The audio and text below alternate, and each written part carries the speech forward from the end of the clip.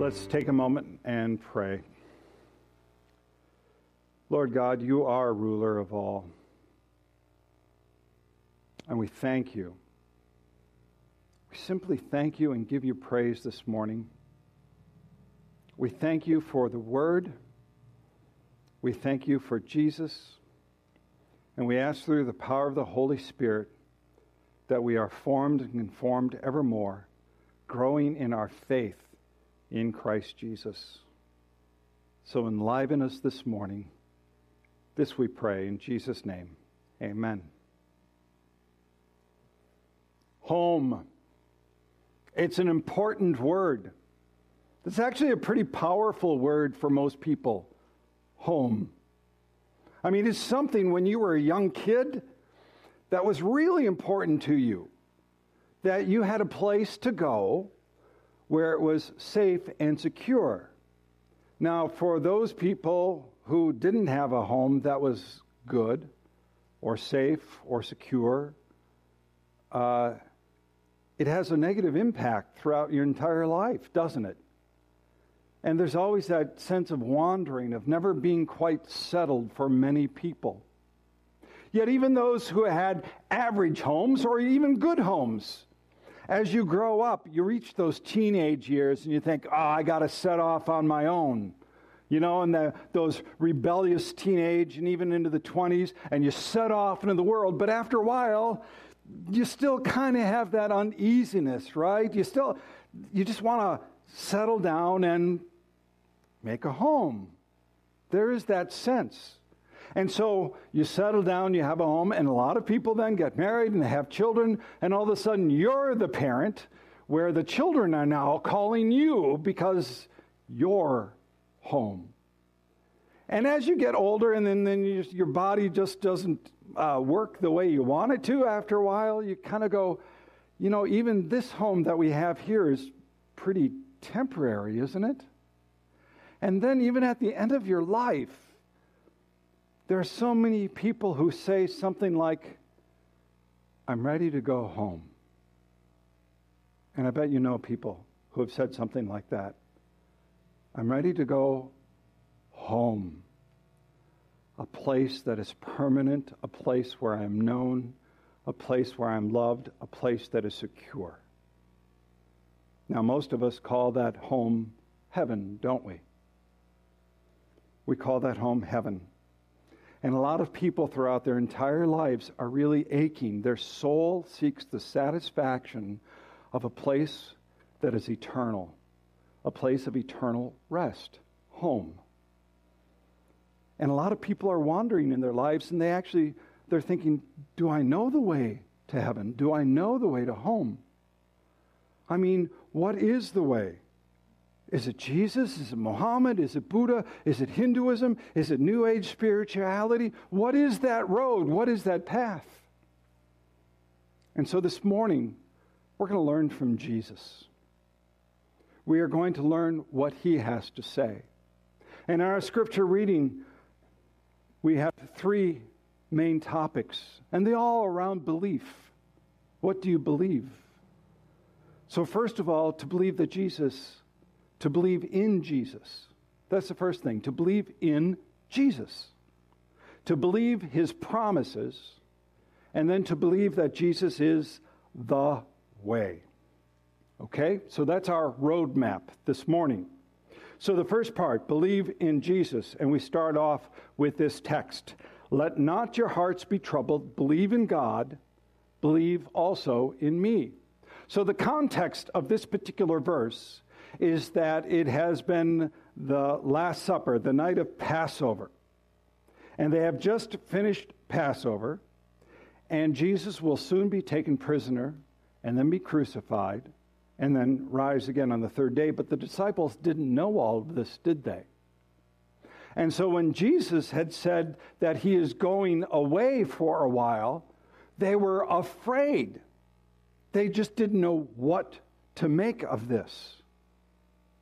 And so you can kind of hear Jesus talking to his disciples out of love, out of compassion. Let not your hearts be troubled. Believe in God, believe also in me. Now, the softness of that first phrase is apparent, isn't it? Let not your hearts be troubled. It's this soft, gentle, loving phrase. But if he had stopped just there, it would have been a platitude. You know, a platitude. Don't worry, be happy. Don't worry, it'll get better. You know, just be positive. But Jesus doesn't leave it there, does he? He says the way to calm your worry, the way to calm a troubled heart, is to believe. What counteracts a troubled heart, what counteracts worry, is belief. Believe. But not just any old belief will do. You can't just believe anything.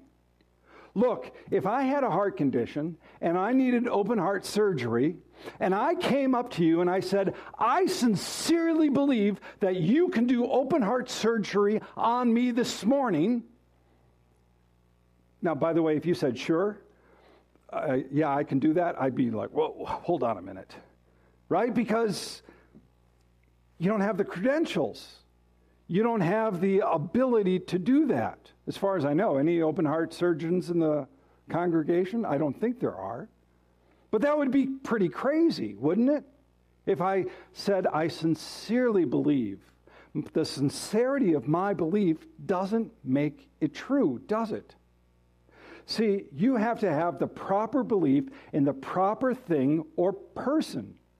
And here in the text, Jesus says the proper belief is to believe in God. God the Father Almighty, creator of heaven and earth. That's what we profess, right? In the Apostles' Creed. God who is sovereign over everything, who created everything. Believe in God. But then Jesus said something very amazing. He says, believe also in me. I mean, that's an astounding statement. Because what Jesus is equating himself, he is equating himself directly with God. Believe in God, believe in me.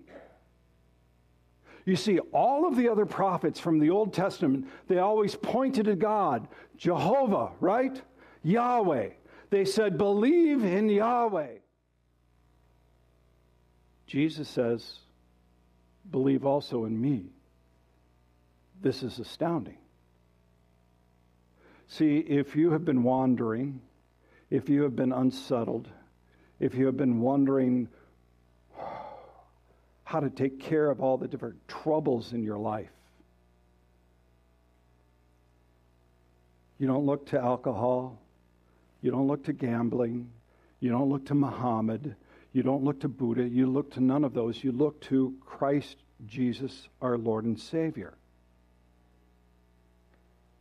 God, Jesus, the same. To look to Jesus is to look to God. So believe in Jesus. So let's continue on here. He says, in my Father's house there are many rooms. If it were not so, would I have told you that I go to prepare a place for you? And if I go to prepare a place for you, I will come again. And I will take you to myself, that where I am, you may be also. And you know the way to where I am going.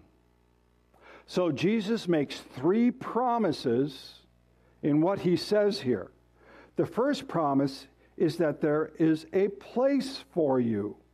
In my Father's house, there are many rooms. So Jesus is using an analogy, a metaphor. He's not saying that in heaven there's a bunch of different apartments, condos, and all of that. One for the Baptists, one for the Lutherans. You know, that's the old joke. But he says that heaven is such a place, and it is so vast, that there is a place for you that is waiting for you, if you know the way. Now, the second point he makes is that he will come again. As a child, were you ever separated from your parents Like one time I was separated from my parents at the Minnesota State Fair. It's the second largest fair in the U.S. You know, over 2 million people normally would go to the fair. So I got separated, and there's a moment of panic, right? Now, as a kid, you might have had that moment of panic.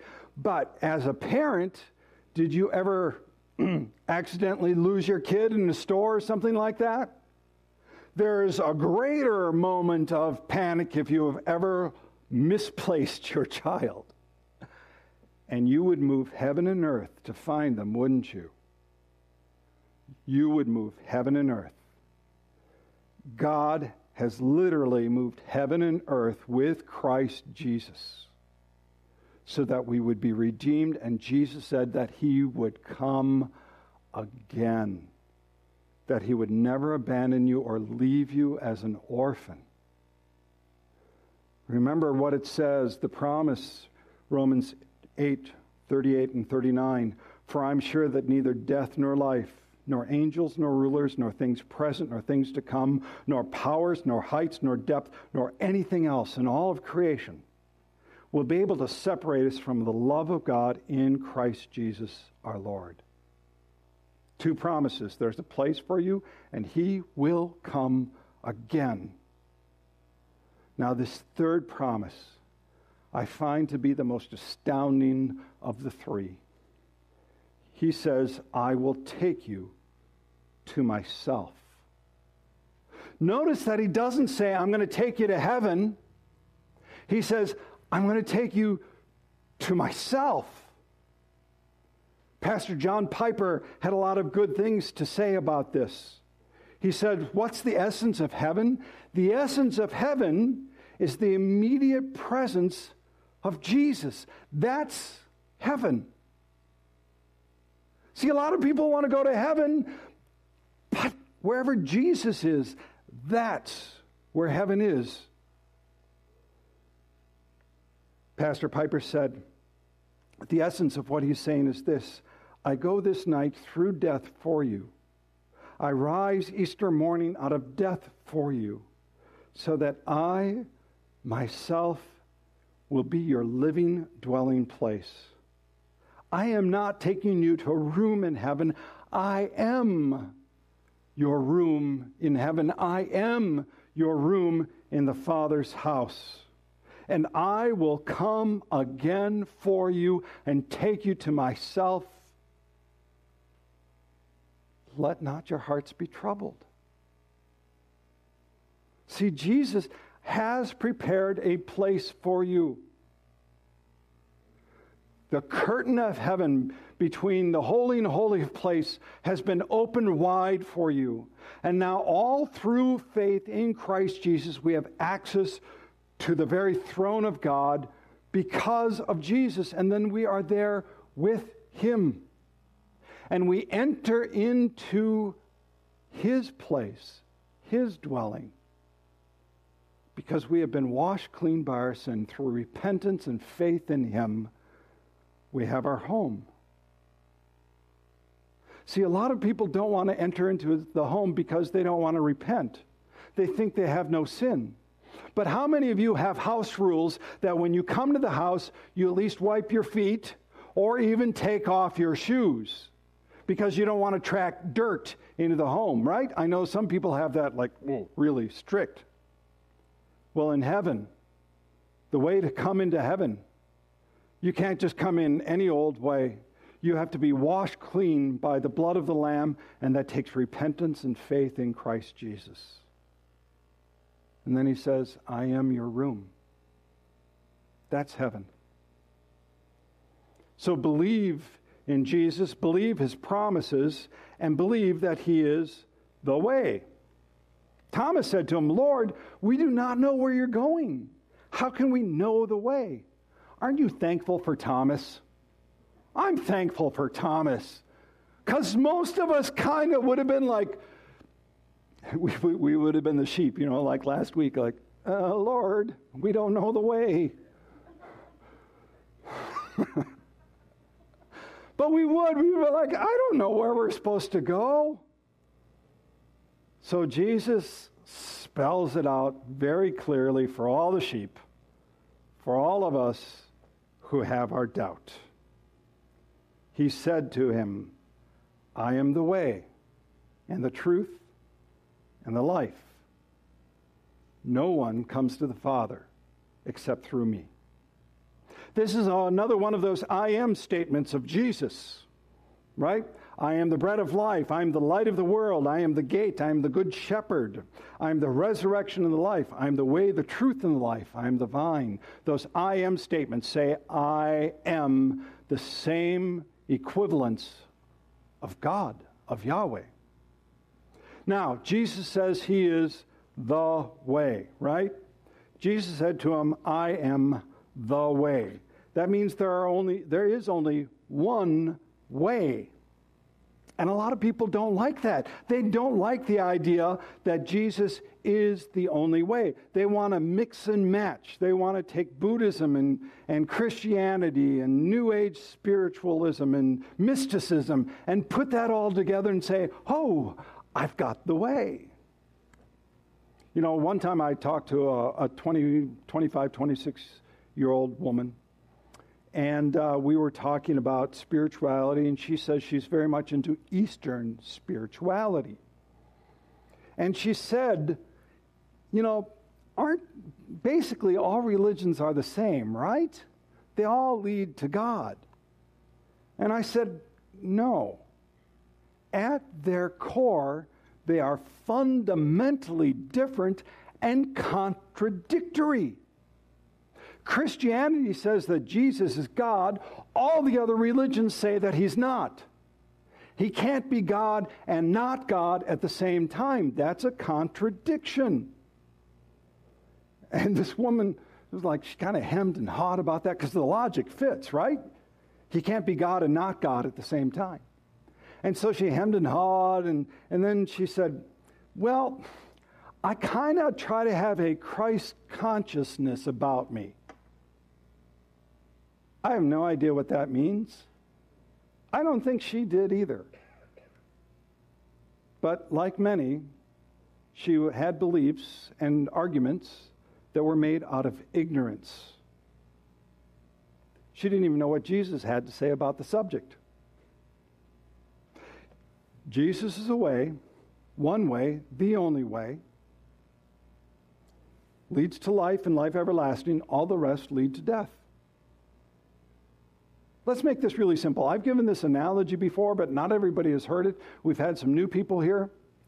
Let's say that you are ill, and you are terminally ill.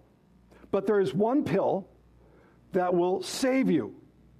And you're at the doctor's office and say, doctor, I need this one pill to save me. And your doctor says, well, here's 4 white ones. Just choose one of them. Hopefully you'd get a different doctor, wouldn't you? You go, well, no, doctor, look, one's going to save me and the others are going to kill me. You understand this analogy, right? It's amazing how strict we are with our own physical health. But yet when it comes to our spiritual health, our spiritual life and life everlasting, we kind of go, whatever. All religions are just kind of the same. No, not at all. We don't mess around with our physical life, but we seem to think it doesn't matter when it comes to our spiritual life. But Jesus is clear. There's no ambiguity at all. He says he is the way, not a way. Just as he said, I am the bread of life, he doesn't say, I'm the bread basket.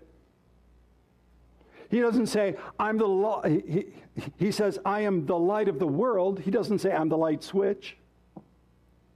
Turn on Jesus and you get the light. He says, I am the living water. He doesn't say, I'm the glass that holds the living water. Jesus says he is the way. Look, if you want to know how to get home, to be with Christ Jesus, he's the only way. You can't do enough good deeds. You can't build up a ladder of good deeds to heaven. That does not work. because we have all sinned and fall short of the glory of God. Jesus said, you want to know the Father? Through me. Through him alone. The idea of Jesus being the way was so important. I don't know if you know this, but the early Christians weren't called Christians in the beginning. Do you know what they were called? They were called followers of the way. That's what they were known as. That's how important it was, the way. And I've talked about how the Pew polls recently, the polls have said that many people think now, who supposedly say they're Christian, that other faiths are the way to to heaven.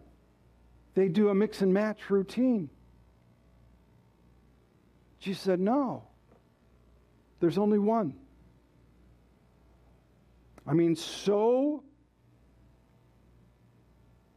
steadfast were they in their faith, the followers of the way, that they even endured persecution. Listen to what it says in Acts chapter 9. But Saul, who we would know as Paul, but Saul, still breathing threats and murder against the disciples of the Lord, went to the high priest and asked him for letters to the synagogues at Damascus, so that if he found any belonging to the way, men or women, he might bring them bound to Jerusalem. So, Jesus said, I'm the way. Now, he could have just stopped right there, right? That should be sufficient. But he also said that he is the way, the truth, and the life. Jesus is the truth. And again, he doesn't say he is a truth. He says he is the truth. And many people don't like that anymore. I quoted this, believe just last week. Jesus said, you shall know the truth, and the truth shall set me free if you abide in what? His word. His word is the truth. But again, a lot of people don't want to abide in his word, and because they don't abide in his word, they don't abide in truth, and so they're all over the board. But let's make this perfectly clear. Jesus is the embodiment and source of all truth. Not just some truth, but all truth. What would that do in your lives if you really believe that? That he is the embodiment and source, not of some truth, but of all truth. All truth. Everything. Now, Jesus also said that he is the life. I'm not going to really go into that one this morning because next week we're going to do I am the resurrection and the life. So we're going to dive deeper into that one. But again, he says in a very profound way, I am the way and the truth and the life. And no one comes to the Father except through me. So the question I have for you this morning is, do you believe that?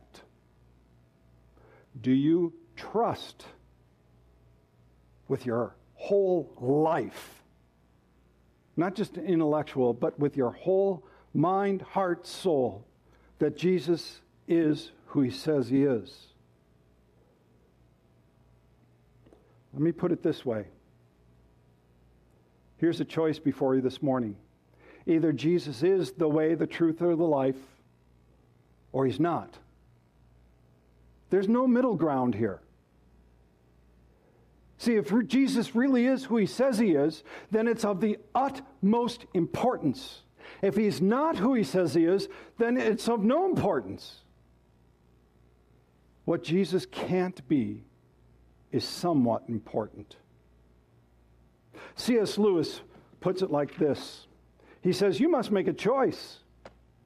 Either this man was and is the Son of God, or else a madman, or something worse. You can shut him up for a fool, you can spit ahead of him, you can kill him as a demon, or you can fall at his feet and call him Lord and God. But let us not come with any patronizing nonsense about him being a great human teacher. He has not left that open to us. He did not intend to. Believe in Jesus, believe his promises, and believe that he is the way. So what about you this morning? Are you looking for home? Are you searching for home? Believe in Jesus. Do you need assurance? Go back. Read his promises that he has given us. And do you need to find the way home? Look to Jesus, because he said, I am the way. Let's pray. Gracious God, Heavenly Father, we thank you. We thank you for Jesus, our Lord and Savior. We thank you that we have the assurance of salvation, of redemption, of eternal rest, of being with Christ Jesus. We thank you that he is our home, that he is our heaven, that he is our Savior. Thank you. And in Jesus' name we do pray. Amen.